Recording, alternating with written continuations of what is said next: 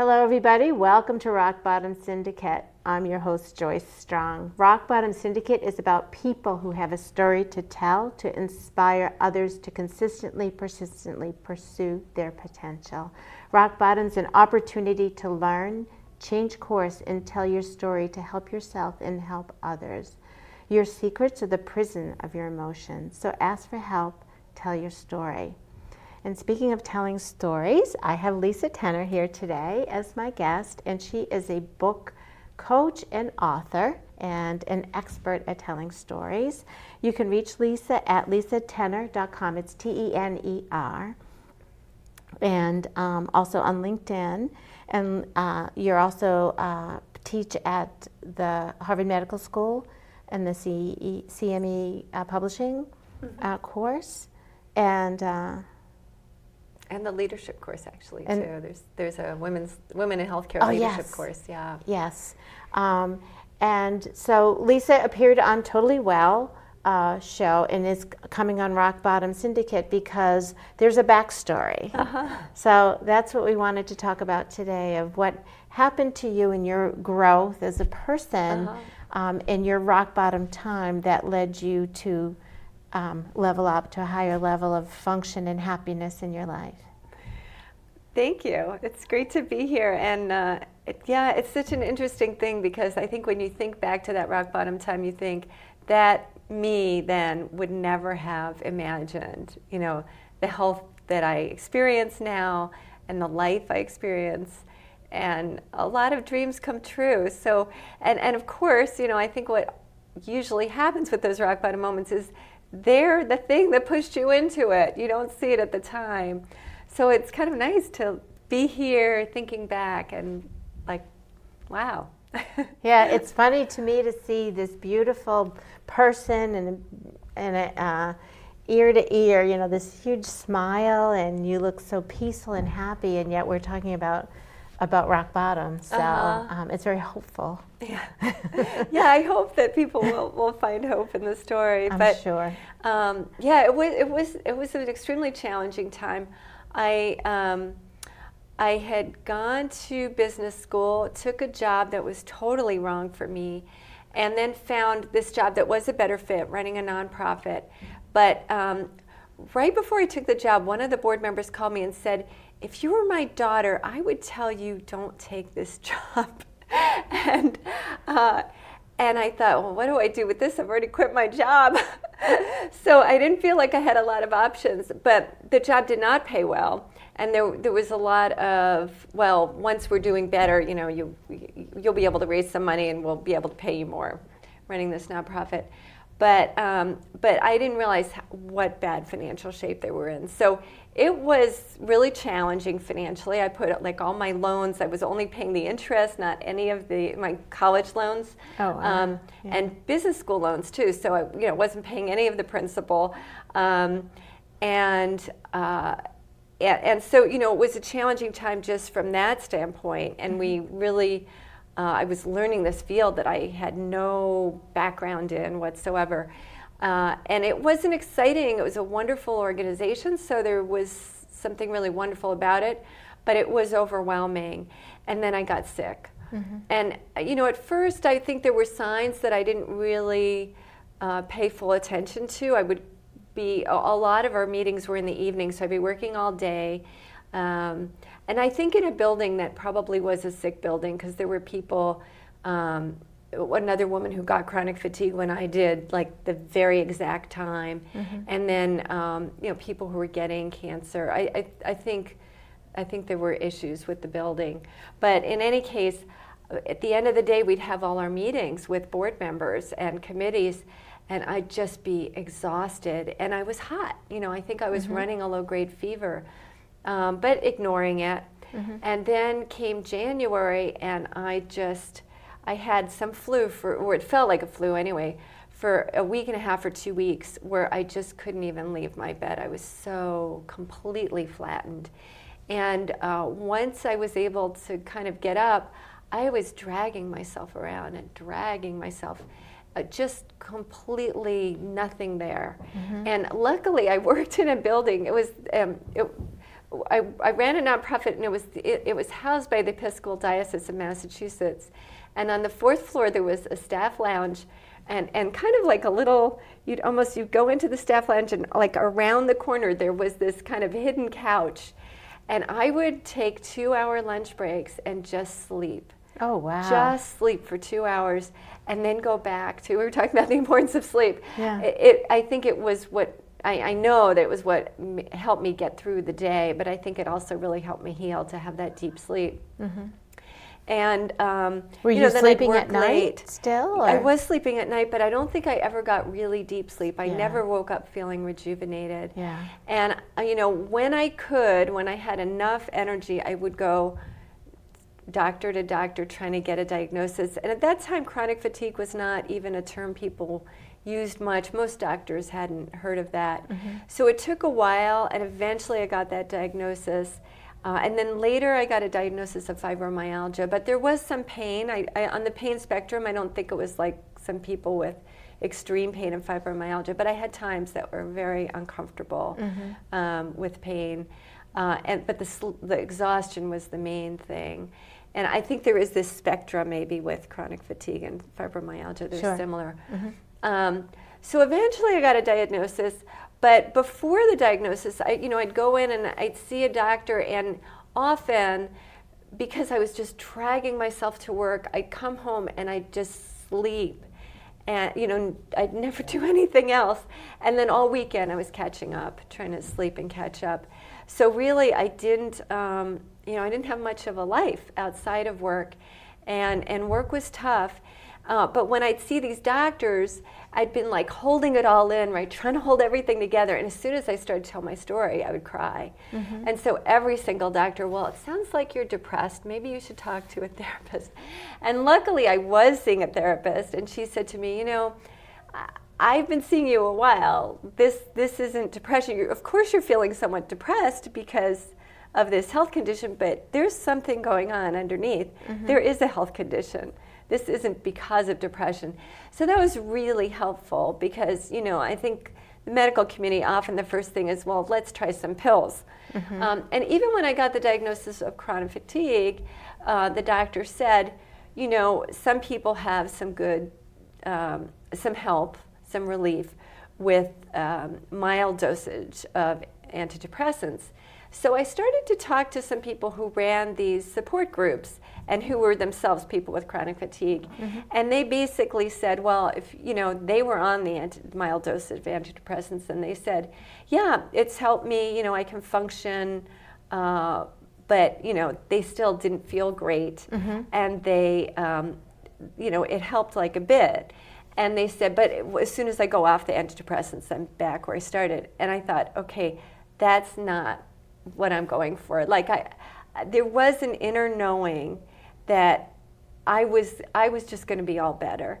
I was not going to take anything less. And so when that was the picture of, well, if I do the route they're doing, that's probably what I'm going to get. Mm-hmm. I thought, that's not for me. So I saw all kinds of health practitioners, everything from an osteopath who could only see me for 15-minute increments because of my health plan. So he didn't do much osteopathy in the health plan. So he would move the furniture, quickly adjust my head a little, and then I was out the door. It wasn't maybe, traditional osteopathy where you would really get more support to really move things, I think, within the body. I saw this nurse who was doing these supplements that were like ground up organs of animals, and then she also did some weird energy thing that I think she called it a mohawk. I can't remember, but I was trying everything and anything that might help me, and eventually, I'd find one thing that helped a certain amount, and she actually helped it. I realized it was helping. I was kind of wondering, but somebody had recommended her. And one day, I was going to work after seeing her, and I bounded up the escalator at Park Street. And it wasn't until I got to the top of the escalator that I thought, I just ran up. something in me is different. So, it wasn't like this instant cure or even one thing that cured me, but it was like very much over time, trying different things, and each thing would get me a part of the way. Yeah.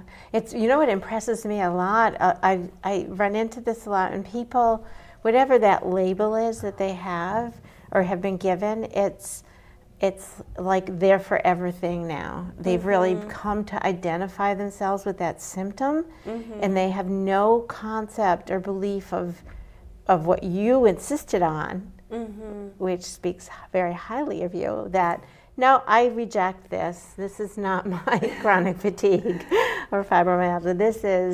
This is something that's happened, and we're going to make it go away now. Yeah. And I to be fully honest, I think I did accept the diagnosis. Like, okay, I have this, but I'm not defined by it, and I'm not going to keep it. Yeah. I'm getting rid of it. Yeah, you have it. I mean, there's no arguing there. It's what you do with it, and it becomes, rather than a symptom that's curable or treatable or improvable. Sometimes things can't be completely fixed, but like diabetes, for example, you can really, with exercise and proper nutrition and sleep and all the things we do, and removing potential things that are inflammatory and bothering the metabolism function of the body, you can be safe.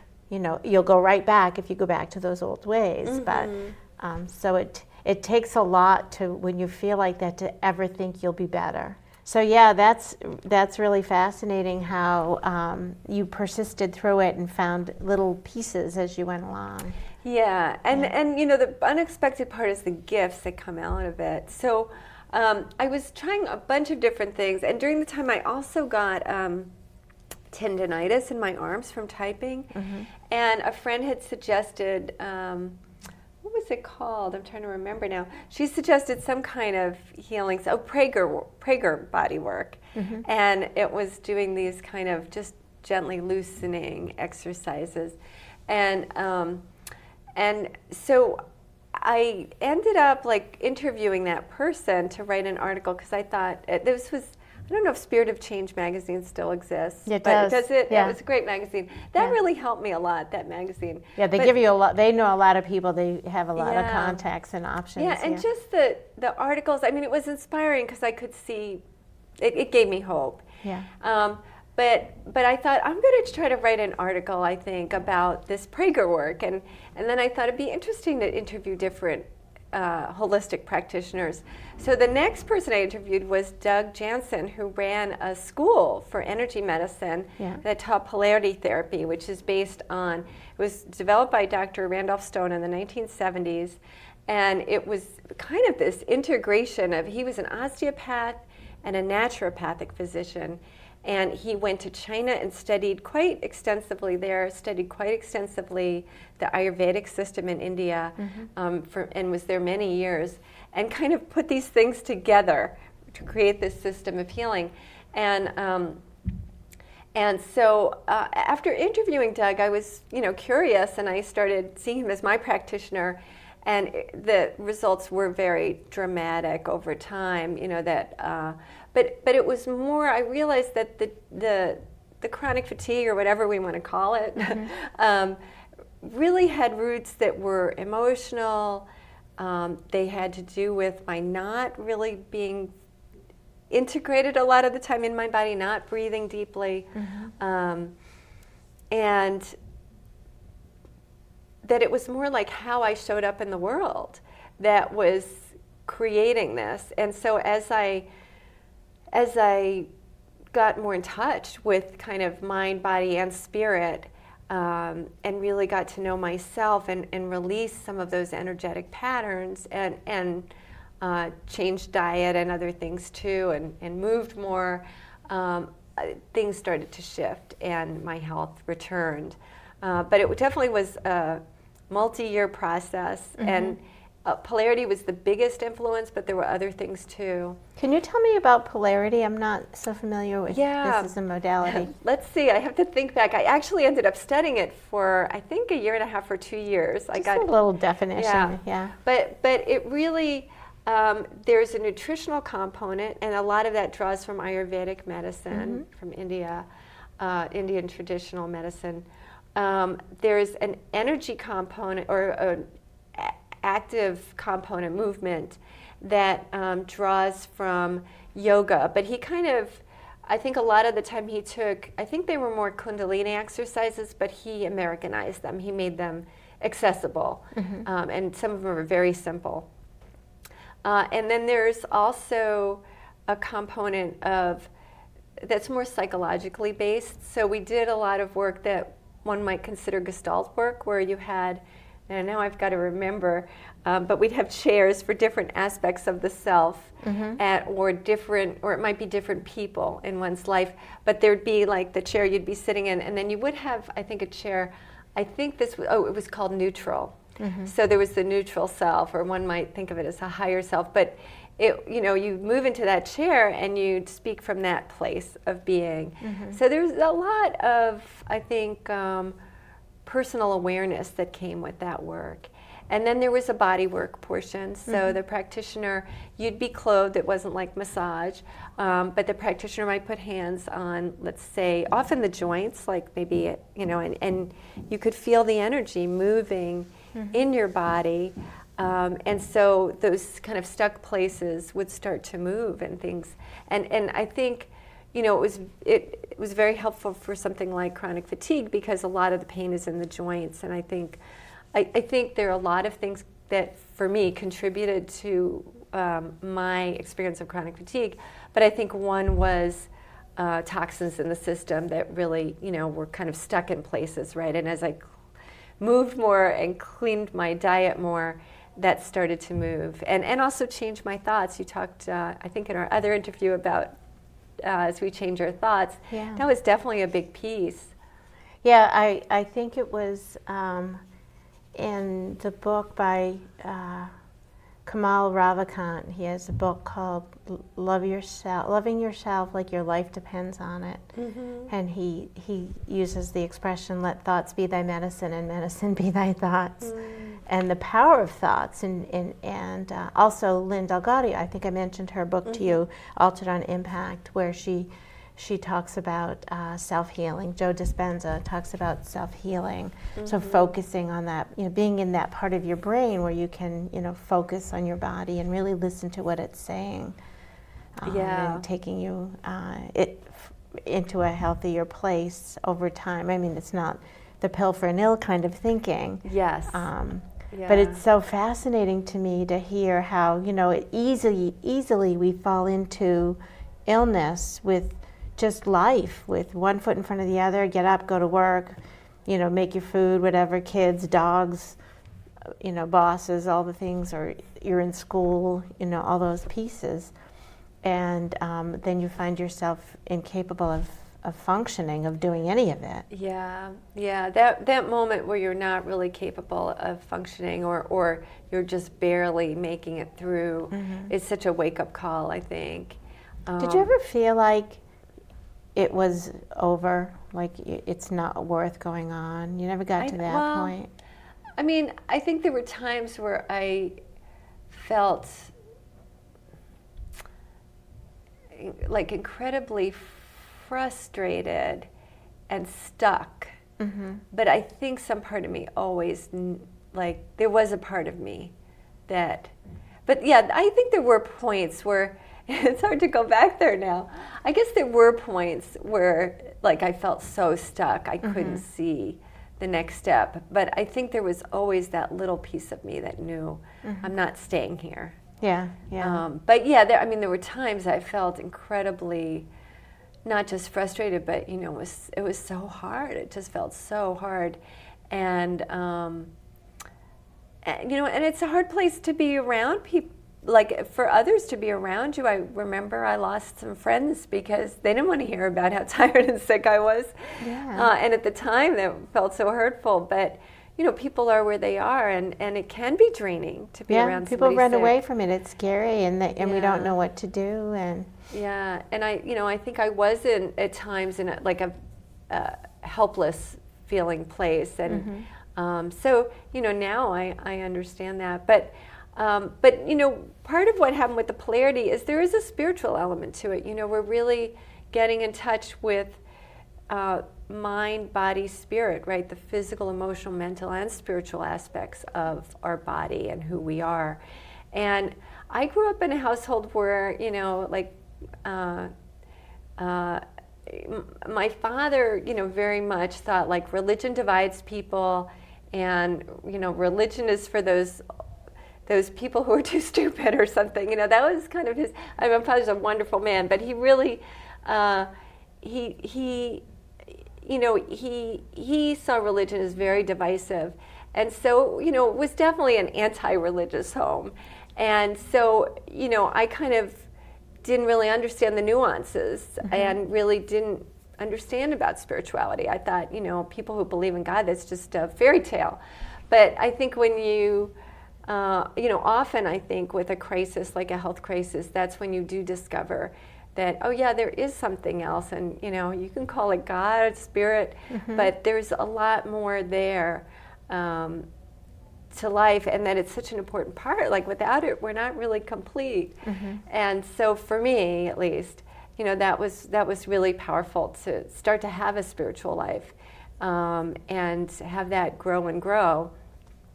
The other big gift, one other big gift of many, was one day I was lying in bed, and this was when I was already studying polarity therapy. So one of the things there was sort of this way of thinking about energy as the elements. In Chinese and Indian, they both have like slightly different elements, but in Ayurvedic medicine and in polarity, there's the earth, air, fire, water, and ether.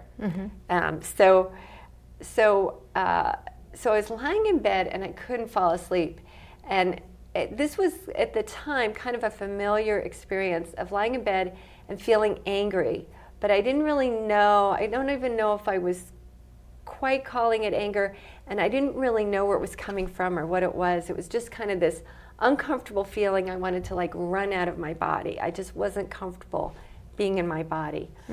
And as I'm lying there, I thought, oh, this is fire energy, right? Anger is fire energy. What if I just imagine this as this really powerful energy coursing through my body?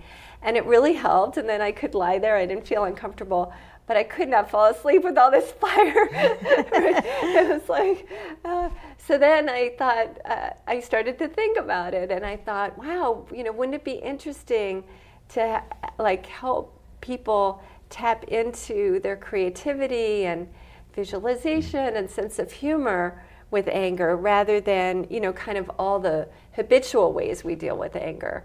So I got up and I started writing this book. And so that the book, when it was published, I realized I didn't really want to teach anger workshops after teaching a few of them. And so over time it just evolved into what I do now, which is book coaching and creativity coaching, and kind of being a catalyst for people's creativity, helping people write their books and get published. So I never would have imagined that, right? That was like so far off my radar screen. But that was really the gift of the illness. One of the biggest gifts, well, two really, is that, really discovering who I am in a deeper way and who we all are. And then this whole new career that I never could have dreamed of. That is so fascinating, and just I guess just being open to possibility once you realize that you hit this milestone and this milestone, that that there was more. So did you have a sense that was even possible? No, and then when I started this idea, at first it started as creativity coaching. I was in a yoga class asking what's next? I know I don't want to teach these Who are you asking? Anger workshops. I guess asking God, asking the universe, what's next?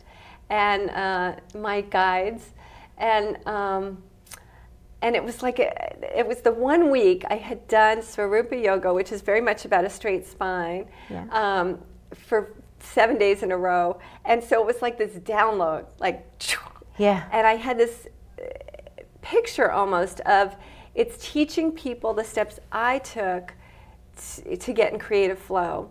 And so at first I thought it was any kind of artist and writers, and it was broad.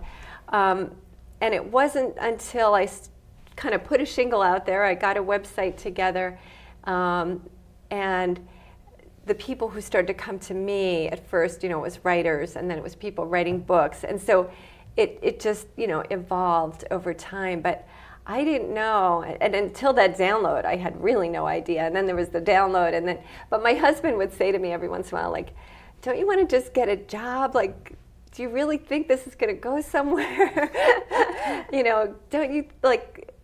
Don't you think if it were a career, other people would be doing it? And at that time, there weren't a lot of people doing it. There were editors, but there weren't. There were a few creativity coaches out there. Eric Meisel, I think his work was already out there. But, I didn't. I didn't quite have a model, and so I really was just kind of stumbling along. And there were times when it was very, very lean. It was hard to make money, and that was really challenging too. I don't know if it was a rock bottom, but we were in debt. There was a period where we were in debt and had to get out of that. And I always say rock bottom has a basement. There's like layers of, because you'll realize that there are many rock bottoms in our lives. Things happen that we can't control. Right, and that was certainly our financial rock bottom. Yeah. And so he had a good point, but he never pushed me. He gave me the space to discover what I was meant to do, and now it is a successful business, and I feel so blessed to do what I do. That's an amazing journey. I heard somebody yesterday was on a podcast. I wish I could say who to attribute it to. I can't think of his name, but he was using the acronym GOAT, greatest of all time, and he was, not that we should all, although I'm tempted to do an Instagram live, I am the GOAT. But basically, we are the GOAT. We're the greatest of all time because there's only one us. There's only one Lisa Tenner who does it the way you do it. So there's no competition. Yeah, that's a lovely way to look at things. There are other people doing it, but for you to just continue to manifest and refine your essence, and just seeing how well that whole thing worked for you, and you attracted then the right people at the right time in the right way. Yeah, when we're in, when we're in the right space, it does start to come more easily. And I think the more we clear things, the easier it is to be in that space where things just come to you. Yeah. And sometimes it's what you really envisioned and manifested, but other times there are a lot of surprises. It's not exactly what you envisioned, and it's even better than we could have imagined. With the passing of Kobe Bryant, one of the things they replayed was a talk he gave on his retirement, and he was speaking to his daughters. I hope I don't cry. And he was saying, basically, it isn't the destination, it is the hard work. So you have a certain amount of talent, for sure, help along the way, but it's getting up and doing things when you don't want to do them, and the discipline and all of that. But that is the destination, the journey, because what comes of it is better than anything you could have imagined. So, and it seems like that's exactly what's happened with you. Yeah, and I think you too, right? Yeah, that's where I'm taking this for sure. So thank you for that acknowledgement. I appreciate it. I know, being open. I was like, who knew I was a podcaster? So, well, we're about out of time, and I'm really grateful for you being brave and vulnerable to tell your story. It sounds like you're well prepared for any other rock bottom opportunity that comes next. And I hope you'll take full advantage then. And thank you for sharing your wisdom and your talents. Thank you.